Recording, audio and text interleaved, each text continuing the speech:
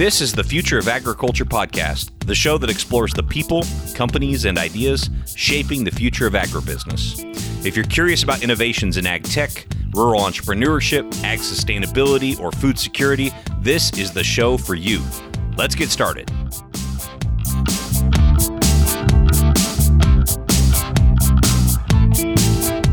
Hello, thanks for joining me for another episode. My name is Tim Hamrich. I want to start off today's show by thanking another new member of the Future of Agriculture membership community, Brad Stover. Thank you, Brad, for joining, and those of you listening can join Brad and others over at patreon.com/agriculture. Forgot to mention on that note last week that if you like the Farmer Spotlight segments at the end of the show we did, that one was with Northerly, I'm releasing those full interviews, not just the 5 to 10 minute segment, to the membership community. So that is one perk of joining, in addition to meeting some great people and some other bonus content and fun giveaways I have over there. Today's episode is going to be a great one, especially for you entrepreneurs or aspiring entrepreneurs in the audience. Matthew Pryor is a partner in Agthentic, which some of you might remember. Sarah Nolette, his partner in Agthentic, was on the show back in episode 112, long time ago now. They are an Australia-based food and ag sustainability and innovation consulting firm. He's also the co-founder of Tenacious Ventures, a food and ag venture capital firm that just closed their first fund of nearly $30 million. Even before these titles, Matthew had already successfully exited 2 different startups in 2 different industries on 2 different continents. One outside of ag in the Silicon Valley during the dot-com boom, and the second in irrigation technology in Australia. That second company, called Observant, was sold to Jane Irrigation in 2017. Sometimes I get so excited about a guest that I tend to want to talk about everything, and I kind of forget that everything a guest is an expert at doesn't necessarily fit in a 40-ish minute podcast. With Matthew's incredible expertise, I definitely fell victim to this trap. I was kind of like a kid in a candy store wanting to pick his brain on everything. You see, Matthew is a successful founder, investor, and strategist. He's also knowledgeable in one of my favorite subjects, which is water.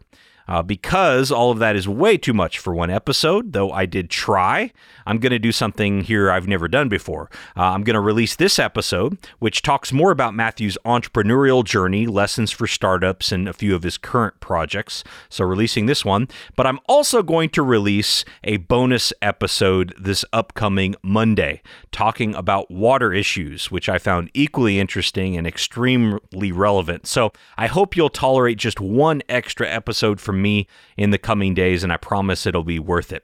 For today, though, Matthew starts by talking about moving back to Australia after exiting his first company in the Silicon Valley and eventually starting his second startup, that one in irrigation, called Observant. Enjoy. The startup ecosystem hadn't really started to emerge in Australia. So certainly there was no ag tech. There were maybe 1 or 2 other companies similar to Observant, in one way or another, looking at directly applying technology on farm. I mean, like I said, come from the tech side. I didn't grow up on a farm or farming. My family owned 2, decently large farms, so spent, most days and certainly most weekends raising cattle and sheep and that kind of stuff. So I kind of felt like I had it in my blood, but would never want to say I was a farmer per se. But it just it seemed very clear, and as an entrepreneur, maybe had a nose for opportunity, and it just really felt like this was a massive, open area of opportunities, certainly in Australia. As that period sort of wore on and the Millennium Drought really started to bite, and pressure around water and water management started to build, and the government started to ultimately, cast around for things that needed to be done to address availability of water and maybe, the kind of fair allocation and use of water. It seemed like, technology was one of the major things. Probably one of the 2 major things, obviously, the kind of policy direction, which I think is an area to get into too, but just the tech from the basic idea that it's got to be measured and managed better. Right. And so tell me about the thought process. This is interesting to me because I think it's still really, really relevant. The water problem is such a big problem and so complex. And definitely, I think technology can help. But how did you identify a specific problem that you thought you could add value to in a way that people would pay for it? Yeah, it was an important question early. We were fortunate in respect that we actually started with a really specific problem. So in this particular case, it was management of water in cattle ranching operations. The extensive end of what in Australia we call the pastoral production systems, particularly in the north and the west of the country. Very big, open kind of rangeland country, extremely low stocking rates, and water availability becomes a really big factor, both in what country you can open up and the management overhead of stocking that country with cattle. And, there are parts of the country where there's decently available water or subsurface water or underground water that would need to be pumped up. But of course, as soon as you do that in a remote area, you've got a pump and a tank and a water trough that's got to be, kept an eye on. In this country, in the middle of the really dry parts, cattle could easily perish in a day or two if water wasn't available, and there wasn't any water. That wasn't a developed water point, if you like. And so the balancing those two things was a tough economic problem on the one hand, opening up this country that otherwise could be decently profitable and productive, with, as I said earlier, the fact that you basically had to employ someone whose sole job was to drive a truck around in, pretty dangerous, very remote country, kind of, winding down the window and looking out to see whether there was, water in a trough and whether cattle were drinking it. So we had, the one interesting part there was that some actually economic work had been done by the government of Western Australia. And they essentially said, if you can do this, if you can solve this problem for less than $2,500 a year, then everyone's making money. So it was great, like as a startup, to be told very specifically, this is what you need to do and this is what it needs to cost. Great way to start. And what was Observant's solution? Yeah, I mean, today, you would call it a IoT water management solution. Of course, in 2003, 2004, that was bespoke microelectronics in, a bespoke enclosure with a very rudimentary kind of battery and solar panels and a, kind of both power management, radio communications management, and a range of different sensors. Interestingly, even way back then, I think we did a camera was one of our first devices, and I'm pretty sure that we were one of the first, if not the first, company, transmitting images of kind of farming operations back to kind of homesteads and offices of what was happening in the agriculture productive environment, which was no mean feat back then. It was very low sort of bandwidth radios over very long distances, entirely solar powered. So it was cool, right? There was a lot of neat tech, and we were building it all ourselves and solving, decently to very tough technical problems. But of course, it was capital intensive. And as I say, it really goes to the patience of our investors that we got the chance to solve all those problems, pretty much from first principles on our own. Absolutely. And I think that's what's remarkable. I mean, just having two successful exits in any domain is extremely remarkable, especially on two different continents. It's just really remarkable. I think it has to take a lot of execution. So I know people are hesitant to always kind of brag on themselves a little bit, but tell me about kind of what you think both teams did that allowed you all to execute so effectively in both situations. Yeah, from the helicopter pass, I'm sure there are things about what Observant did that was very early and a lot of firsts or near firsts. The reality was we made an awful lot of mistakes, right? I mean, a lot of that was working out what was going to work, and we wouldn't have referred to it as lean back then, but essentially that was what we were doing. I would say we were pretty mindful about looking at other industries. And the filter that we wanted everything to pass was, why should this be different in ag? And I still ask that question today. people come and they talk about things and they show things and they explain stories and reasons. And the first question I want to know the answer to is, why is this different in ag? Why doesn't stuff that's already out there work in ag? As it applies to Observant, I think the things that we thought about were on the product side, it had to be simple. And if we did anything the best, we were probably the simplest and certainly the most robust, which was the second part. We wanted the product to just immediately and obviously look like solid, reliable agricultural equipment. And people weren't doing that in the kind of tech part of things. And then the third would be owning technology had to feel, again, like owning equipment, and that meant channel. So we had to go to companies who were otherwise selling tanks and pumps and polypipe and things like that, and work out how is it possible to convince these people that they should take on this, what looks like a scary, complicated product and, feel like they're not going to get their fingers burnt. And what role did you take in that company in those early days to get all that done? Yeah, I guess like all, kind of early journeys, cook, chief and bottle washer or whatever, like everything. Ultimately, as the company grew, I took on a kind of dual role of chief technical and chief executive officer for a good part of that journey. All the others on the early journey with me would happily admit to the fact that at the start of the journey, I knew nothing about hardware. I probably only know dangerously little about hardware now, but that was important. And, I because it was so important to get that right, being a hardware company, and again, this is, super relevant for now and for the lens that we take now, a lot of investors are nervous about hardware, and that's for good reason often, because if you don't go about it the right way, you can get burnt pretty badly. And the much repeated adage that hardware is hard is most definitely true. Easily the biggest kind of existential crises we faced were all related to quality of hardware. And what happens, and it's still true of ag, like you're giving somebody something, it's going a long way away from anywhere, and only bad stuff happens if the product doesn't work.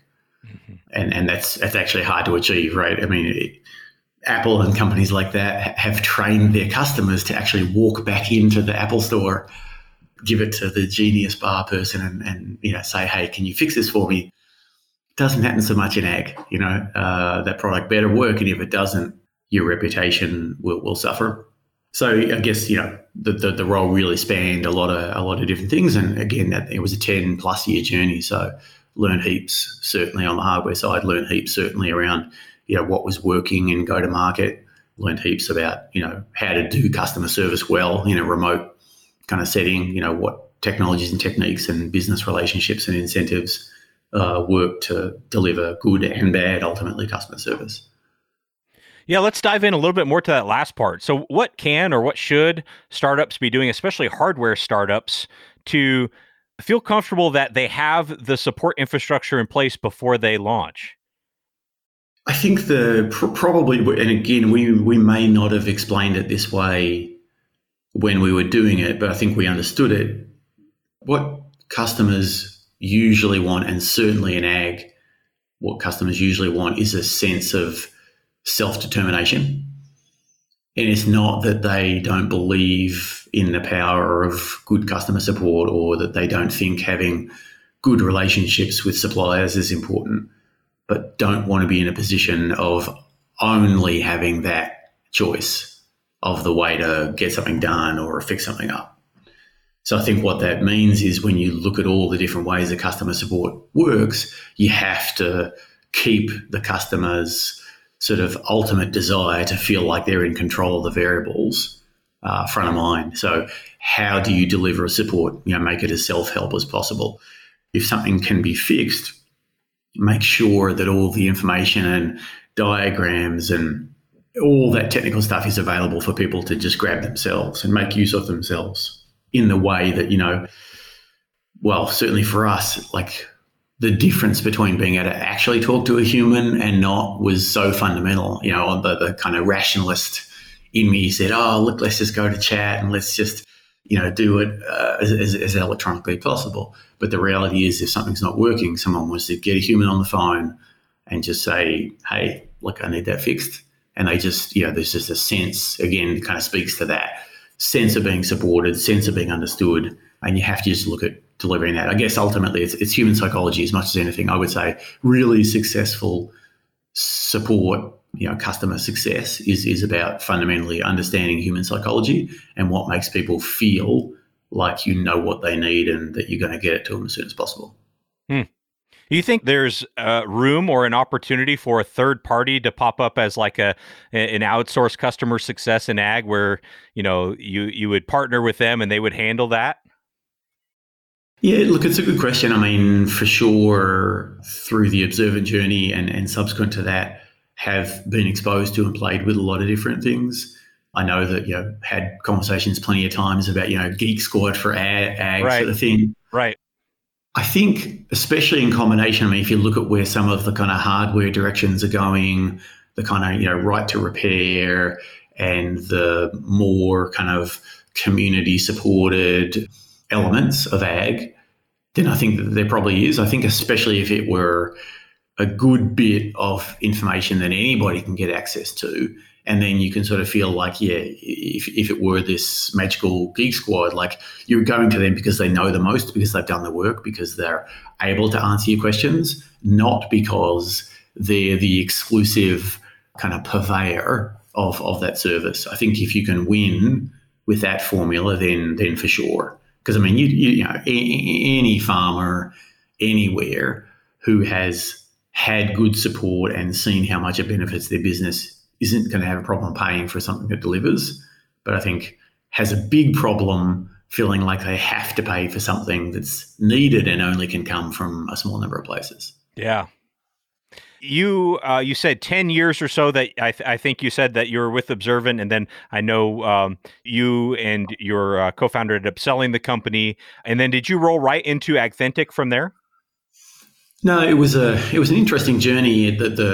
Certainly in terms of like a startup journey and the why you might or might not think about acquisition and growth and that kind of thing. The reality was that in irrigated agriculture, channel to market was everything. And again, this kind of goes to the earlier question about product market fit.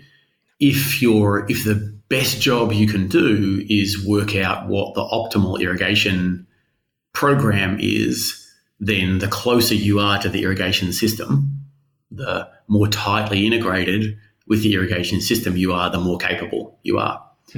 So what I mean by that is like irrigation either is metal or plastic, right? If you like zoom out at planetary scale and largely as far as how the market is currently functioning, and this might be another of the kind of startup lessons, is the market is already there, right? The kind of building blocks of the market are already there. So when you look at irrigated ag, it's basically big bits of metal or there's plastic that goes in, above and below the ground.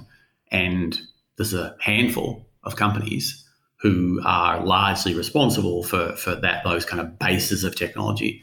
So if you're in the irrigation decision-making business, you can't not pay attention to how water is delivered.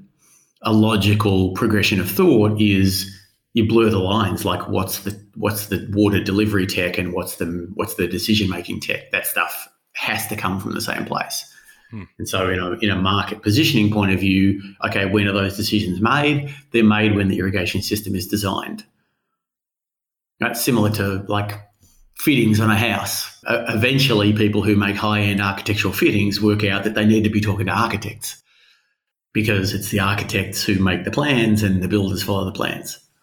And so the relationship with Jane and ultimately the acquisition and the product in the hands of a company like Jane makes all the sense in the world, because the reality is that over a decent period of time, you want to design an irrigation system with automation in mind. That will change the place that you put valves. It will change the size and scale of the irrigation zones. It'll change the conversation that the irrigation designer and salesperson has with the grower, because they'll say, look, this is how your soils lay out. You really want to make a slightly higher investment up front so you can match your irrigation program to your soil types.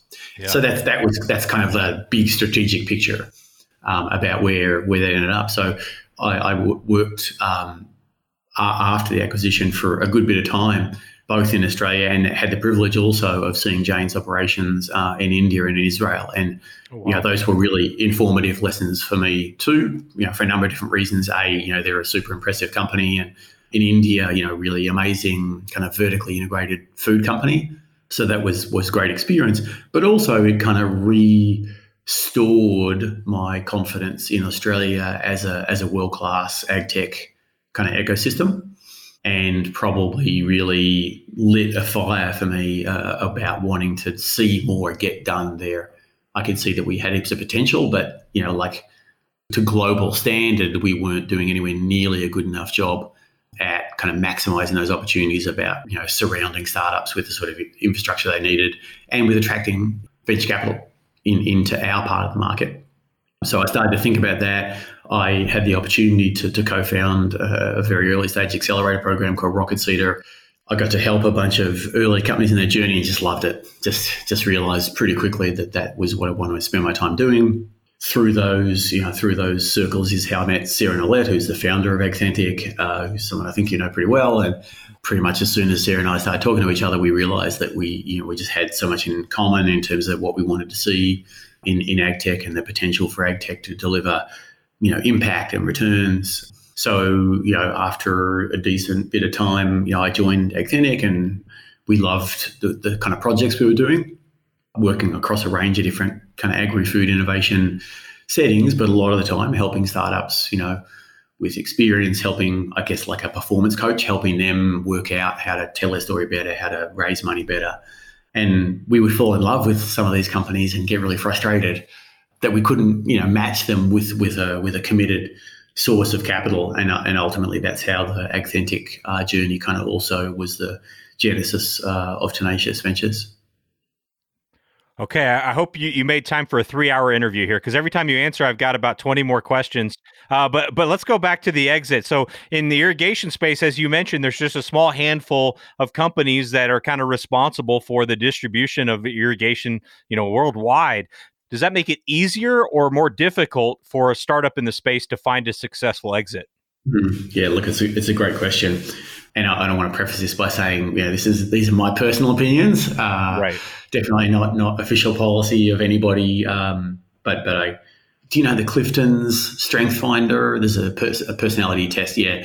So my number one Clifton strength is strategic thinker. So I tend to spend a lot of time kind of pondering this stuff.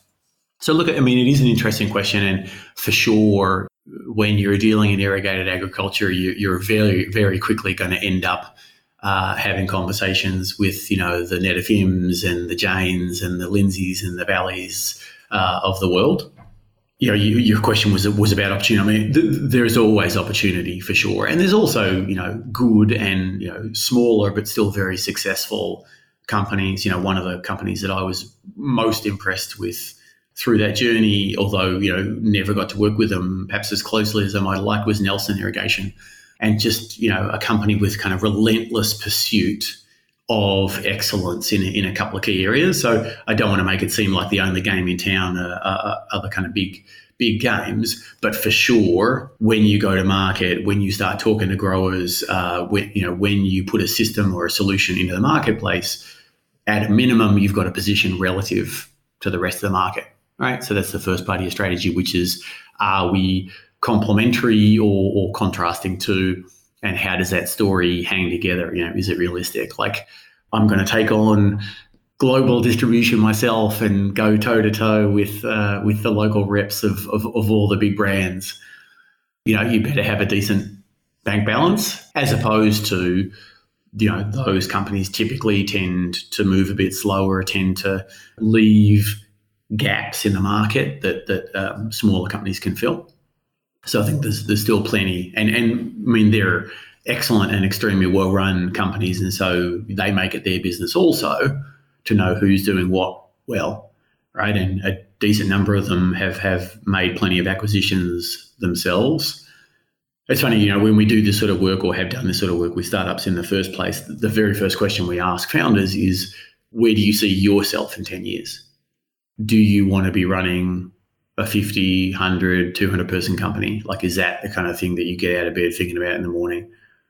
Do you want to build a company that's got a global footprint that you're responsible for running, that, you know, has hundreds of employees and operates in 3 or 4 or 5 countries and is having kind of global impact? Or do you want to have secured the financial future of you and your family? And like, ultimately those things become important because there is nothing harder than being an entrepreneur. You're strapping in for a long period of hard slog, and you better know why you're doing it. Right. You mentioned impact earlier when talking about, starting Tenacious Ventures. Returns, at least in hindsight, are easy to measure, but impact may be a little bit more difficult. How do you measure that? Yeah, it's easily the area that we're most excited about with Tenacious, is the culmination of being able to deliver returns and impact, non-concessional impact, I guess, as it's called sometimes. Look, I mean, there definitely are ways. Having said that, the thing that we're very nervous about when we start to talk to startups about impact is, here is this enormous measurement regime that you now have to adopt, and you've got to go to all your customers and get them to report, the reduction in diesel use as a result. Like, it's not going to happen. So you have to be careful about, we're careful about what commitments we make, because we don't want to make commitments on behalf of a seed or Series A stage company that, won't have enough people and won't have enough hours in any given day to get done, what they already need to do. Having said that, when you look at agriculture and you look at consumer demand, consumers are demanding, and agriculture wants to deliver lower chemical intensity production. Right? Now, that's not because we believe or don't believe that glyphosate is safe or not safe, or we believe or don't believe that, adding nitrogen and whatever to a crop is an important thing. But, it's pretty easy to get a large majority of people to believe that lower chemical intensity production of food and fiber is a good thing. Yeah. And, it's absolutely a good thing from an impact point of view.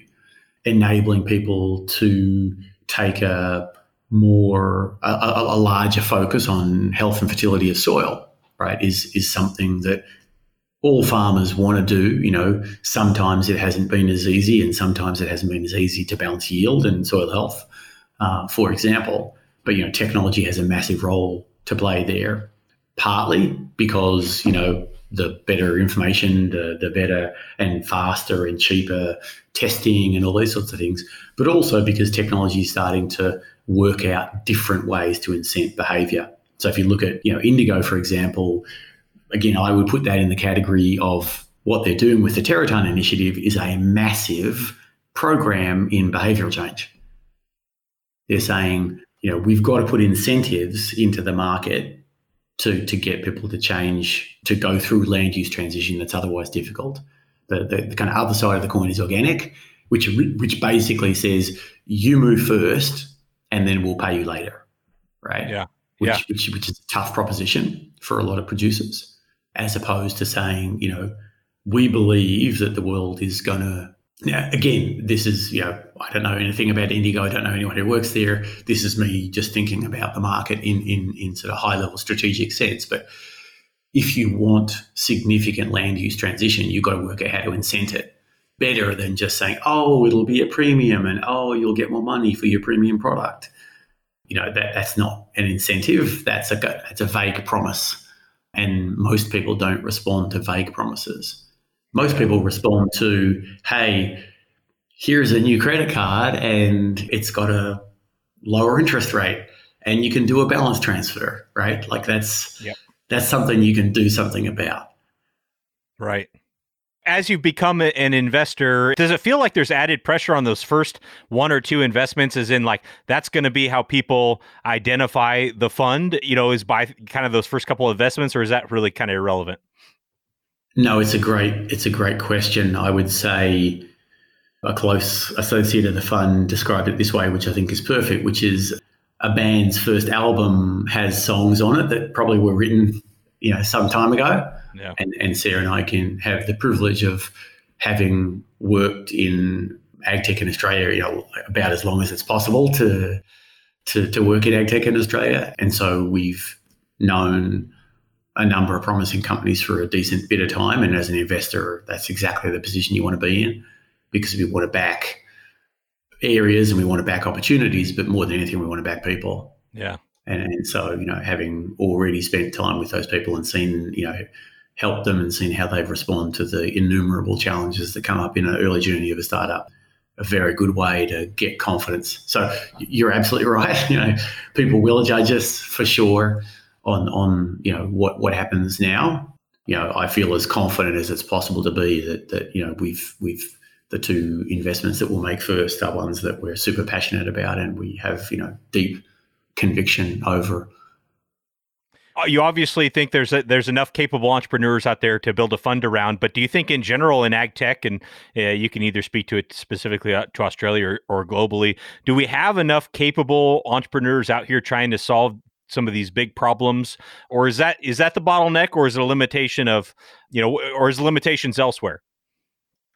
Yeah, I'm not sure that there's a single bottleneck. I think everything that you mentioned are problems, challenges that impact the different ecosystems in different ways over different periods of time. So, in the US, it's relatively speaking, especially, but it's a pretty healthy ecosystem. I know, you talk about decent bit, as do a lot of people in kind of ag tech and ag Twitter, I think in particular, that there's still a lot of work to be done to make sure that the people who are putting solutions out there are solving problems that people actually have. Again, I don't think that's specific to ag. I think it's just we largely live in ag, and so that's what we see. But when there's plenty of stuff out there in all the rest of the world that's made by people who think they're solving a problem, but in actual fact, there are very few people who really have it. Talking a bit more broadly about the range of stuff that Agthentic and Tenacious get involved in, we are the co-designers and co-implementers of a program called Farmers to Founders. So you briefly touched on last week, the Evoke Ag Week. So Evoke Ag Week in Melbourne was a big week and lots of interesting things happened. We got to first close, which was super exciting. But one of the other things that happened is the first kind of cohort of the Farmers to Founders bootcamp program had a pitch night event last Thursday. And it was just so amazing to see people pitching solutions to real problems that are really out there, done by farmers, for farmers. And sure, look, there are lots of other ways where like an investor might come along, in fact did, later on they said, their ask was wrong, or they don't know what their pre-money val is. And like those things are all definitely true. But for sure, something that you would never say about any of those startups is that they're like, why are you doing that? Nobody wants that thing. So look, I think there are a range of different things. For sure, we want more and better founders. For sure, we want people to come in from other industries, but we also want to match them with a filter, whether that's people or whether that's experience, to make sure that, they're taking those skills and applying them to problems that need to be solved. I mean, capital's flowing in. Probably the other thing about last week was really seeing a big uplift between last year and this year in terms of the seriousness with which, international investors are now taking the Australian ag tech ecosystem. So there are startups that are, raising Series A and Series B and progressing to the US and sort of, making steps that look like an ecosystem is kind of turning out mature investment opportunity. So I think, what the challenge is when you take a snapshot, you need to understand that it's a snapshot of an evolving ecosystem. And so what you're seeing might just be the first couple of instances of something that's actually working better below ground, but you just haven't seen much of it emerge yet. Fascinating. Well, I was kidding about the 3-hour thing, although I definitely could go that long. I've already overstayed my welcome on the time I've asked of you, Matthew. Thank you so much. This has been fascinating. I mean, I feel like I haven't even scratched the surface, which is my fault as an interviewer, but I really, really enjoyed this, and it's going to make for a great episode. Thank you. Cool. I had heaps of fun. I hope that leaves you feeling energized to get out and start the next great ag tech startup company. I personally find Matthew's wisdom and just clarity on all of those topics, the rare product of deep experience. So I hope you got a lot out of that. Thank you again, Matthew, for taking the time to be on the show. Are you an entrepreneur or aspiring entrepreneur in ag? Let me know what you're working on. I'm at tim@aggrad.com. I'm just always interested and curious to hear what listeners are up to. So who knows, maybe I could even help out in some way. Thanks so much, as always, for your time and your attention, especially in a period of time we're in now where we all have so much on our minds. I appreciate you, and we'll be back on Monday for a bonus episode about water, and then, of course, with another Ag Innovator next week. Hey, thanks again for listening to the Future of Agriculture podcast. If you like what you heard here today, I'd love to connect with you further. Go over to futureofag.com, that's futureofag.com, and let me know a good email address for you so we can keep in touch. Also, you'll be able to check out a ton of bonus content on the blog while you're there. Otherwise, make sure you're subscribed to the show so you can catch another fascinating Ag Innovator here next week.